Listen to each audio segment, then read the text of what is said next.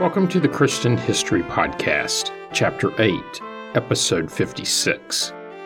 When I wrapped up last week, the Israelites were on the verge of being delivered again, if only there was a judge to lead them over their enemies. Eventually, that judge came forward, which is where I'll pick up this episode. And with that, let's get started. Judges chapter 11 starts with an introduction to Jephthah, which takes us back in time. Right out of the gate, we're told he wasn't from the best of families. While he was a Gideonite and a mighty warrior, he was also the son of a prostitute. His father was Gilead, the same name as the city, a name shared by a few other people in the Old Testament, one of which was the grandson of Manasseh.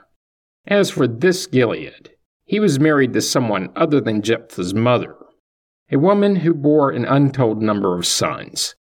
These sons were not accepting of their half-brother, point-blank telling him that he would not inherit anything from their father, since they didn't all have the same mother. There was likely more to this, probably the threat of violence, maybe not knowing who his father was, as we're told that Jephthah fled from his brothers and lived in the land of Tob. But we can't forget that despite this, or maybe because of it, he was considered a great fighter, to the point that men deemed outlaws gathered around him, and he would lead them on raids.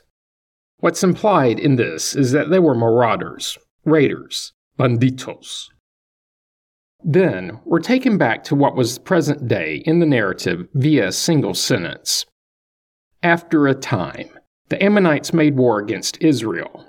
Seeing how the Ammonites had assembled, the elders of Gilead went and retrieved Jephthah from the land of Tob, telling him, "Come and be our commander, so that we may fight with the Ammonites." Jephthah replied, "Are you not the very ones who rejected me and drove me out of my father's house? So why do you come to me now, when you are in trouble?" The elders were a bit curt in their reply, telling Jephthah, "Nevertheless, we have now turned back to you, so that you may go with us and fight the Ammonites and become head over us, over all the inhabitants of Gilead."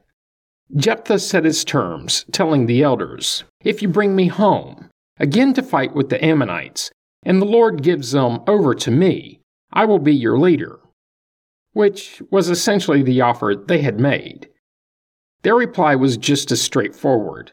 "The Lord will be witness between us. We will surely do as you say." Deal struck. Jephthah headed back to Gilead with the elders. As soon as they arrive, Jephthah sends messengers to the Ammonite king, asking their leader, "What is there between you and me, that you have come to fight against me, that you have come to me to fight against my land?" The king had a quick and rational reply. "Because Israel, when they came back from Egypt, took away my land from the Arnon to the Jabbok and to the Jordan. Now, therefore, restore it peaceably." He wants his land back from the people he considered to be invaders, granted an untold number of years prior, likely generations. Jephthah continued the conversation via his messengers, telling the Ammonite king, "Israel did not take away the land of Moab, or the land of the Ammonites, but when they came up from Egypt, Israel went through the wilderness to the Red Sea and came to Kadesh. Israel then sent messengers to the king of Edom, asking him to, 'Let us pass through his land.' But the king of Edom refused. The same thing happened with the king of Moab, so the nation continued to encamp at Kadesh. They would eventually go around Edom and Moab, taking the wilderness route, finally stopping on the east side of Moab, which placed them on the far bank of the Arnon River. This route kept them from entering Moabite territory. At this point, messengers were sent to the Amorite king Sihon, asking for permission to pass through his territory. Once again, permission denied. Then, the Israelites battled and defeated the Amorites, allowing the Israelites to capture, then live in what had been Amorite territory. After this, Jephthah delivers a message that amounts to a short speech, one full of history and cultural context, one that I unpacked during the deeper dive. He told the Ammonite king that the Israelites, occupied all the territory of the Amorites from the Arnon to the Jabbok, and from the wilderness to the Jordan. The God of Israel conquered the Amorites for the benefit of his people Israel. Do you intend to take their place? Should you not possess what your God, Chemosh, gives to you to possess? And should we not be the ones to possess everything that the Lord our God has conquered for our benefit? Now, are you any better than King Balak, son of Zippor of Moab? Did he ever enter into a conflict with Israel, or did he ever go to war with them? While Israel lived in Heshbon, and its villages, and the Aroer, and its villages, and all the towns that are along the Arnon, 300 years, why did you not recover them within that time? It is not I who have sinned against you, but you are the one who does me wrong by making war on me. Let the Lord, who is judge, decide today for the Israelites or for the Ammonites. Essentially, the Ammonites had lost the territory to the Amorites before the Israelites arrived. Despite this recitation of what may have been mutually accepted history, the Ammonite king did not heed the message. Game on.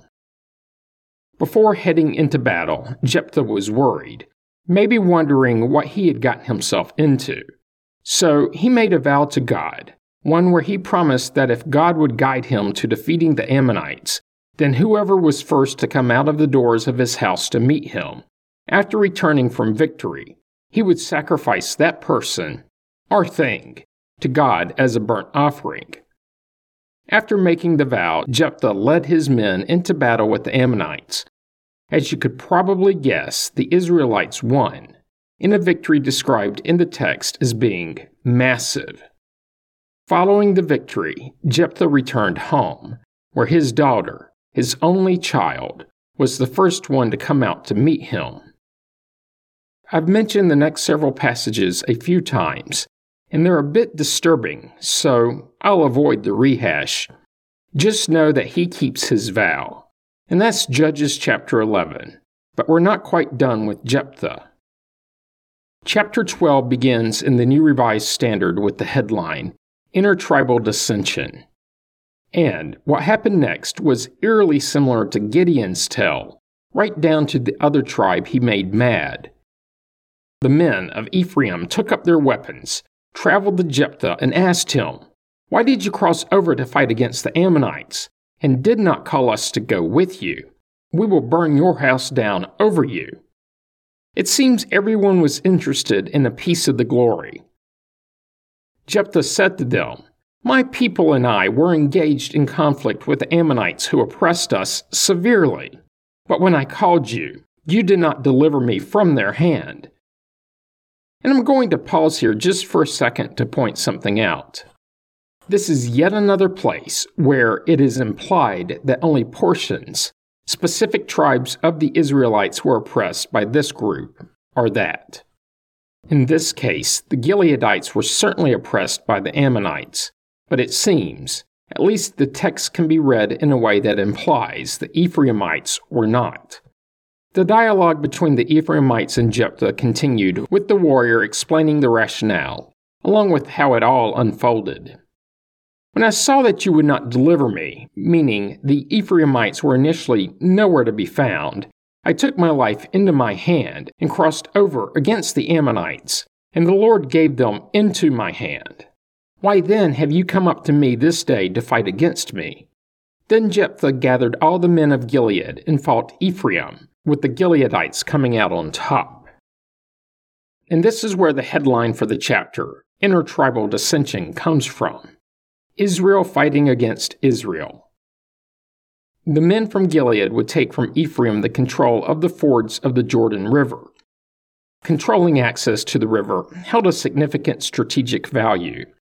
This is seen in a rhetorical challenge mentioned in the chapter, which also gives further insight into the cultural and language differences between the various tribes.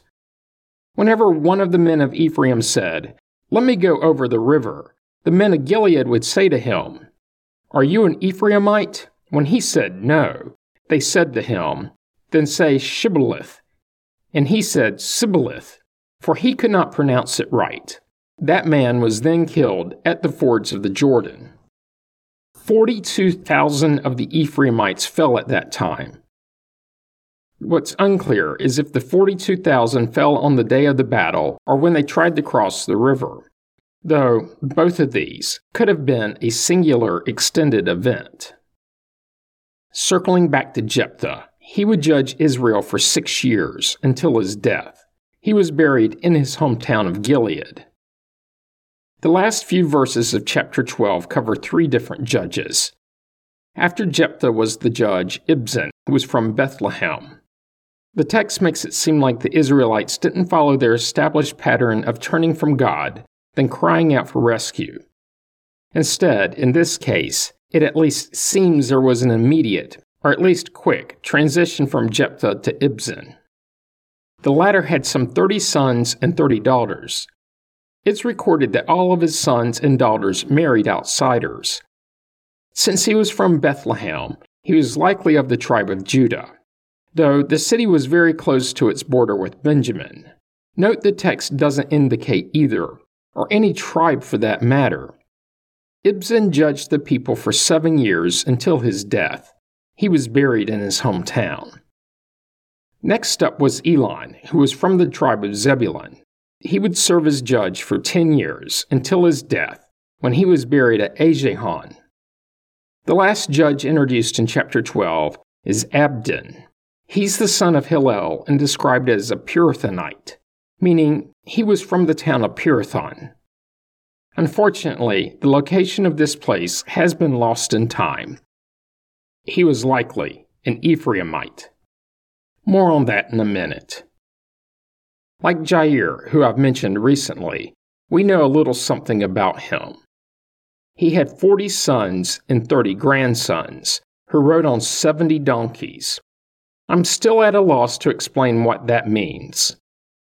Usually, when something like this is mentioned in the Old Testament, it's meant to convey wealth.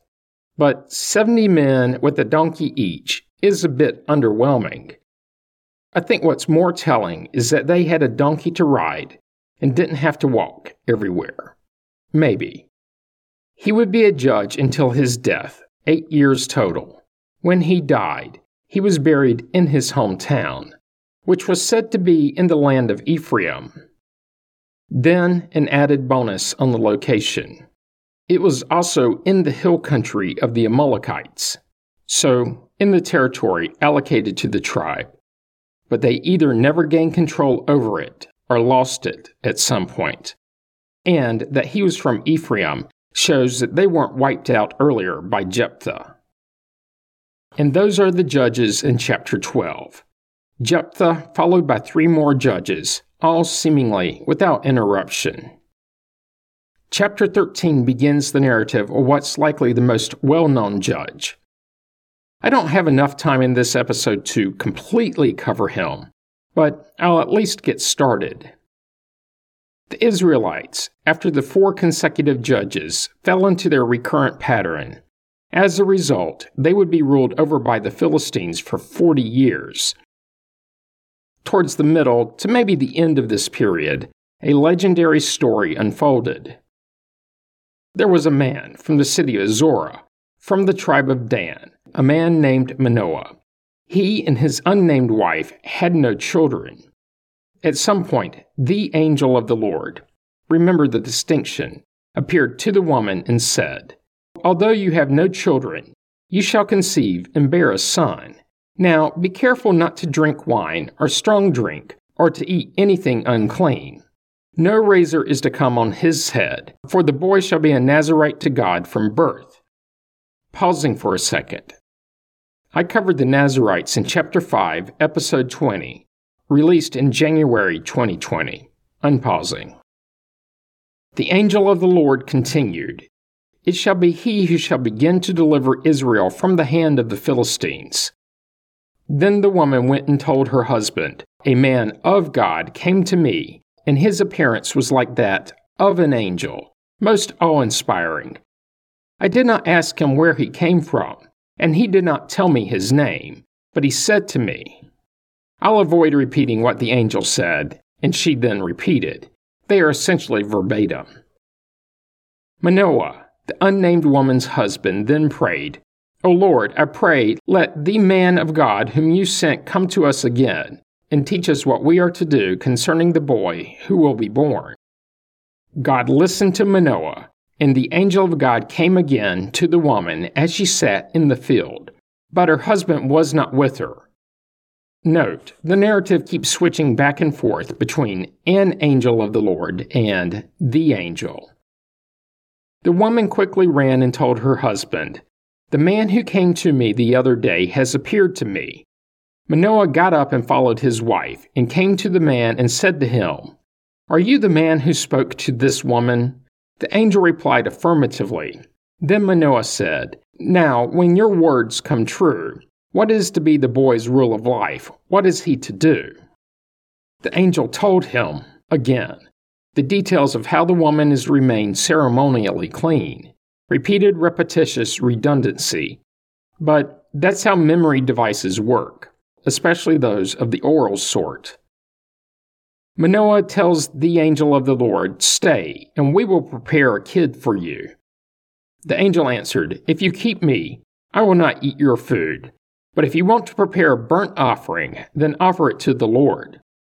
Then parenthetically, we're told a little clarifying detail. Manoah did not know that this angel was the angel of the Lord. Manoah then asked, What is your name, so that we may honor you when your words come true? He answered, Why do you ask my name? It is too wonderful. Manoah then took the baby goat with the grain offering and presented it on the rock to God. When the flame went up toward heaven from the altar, the angel of the Lord ascended in the flame while Manoah and his wife looked on, and they fell on their faces to the ground. I think it was finally becoming clear to them that this wasn't an angel, but the angel. It was only then that Manoah realized that it was the angel of the Lord. He told his still unnamed wife, We shall surely die, for we have seen God. But his wife said to him, If the Lord had meant to kill us, he would not have accepted a burnt offering and a grain offering at our hands, or shown us all these things, or now announced to us such things as these. Ponder that. Judges chapter 13 wraps up with the woman finally bearing a son and naming him Samson. He would grow following Nazirite traditions. We're even told the city where he lived, Mahane-dan, which was obscure enough that we needed to be told that it was between Zorah and Eshtaol. And that's it for this week. Join me next week when I'll continue with the summary of Judges. You don't want to miss it. Comments and questions can be sent to comments@christianhistorypodcast.com. As always, you can find information about the podcast on the internet at christianhistorypodcast.com. This week, help others to find the podcast by leaving a positive review on iTunes or wherever you get the podcast from. You can find the Facebook page by searching the phrase Christian History Podcast as 3 separate words. Once there, be sure to like the page so that it's easier to find later. Finally, if you're enjoying the podcast, subscribe so you get the episodes as soon as they are released and you don't miss out. Thanks for listening, and have a great week.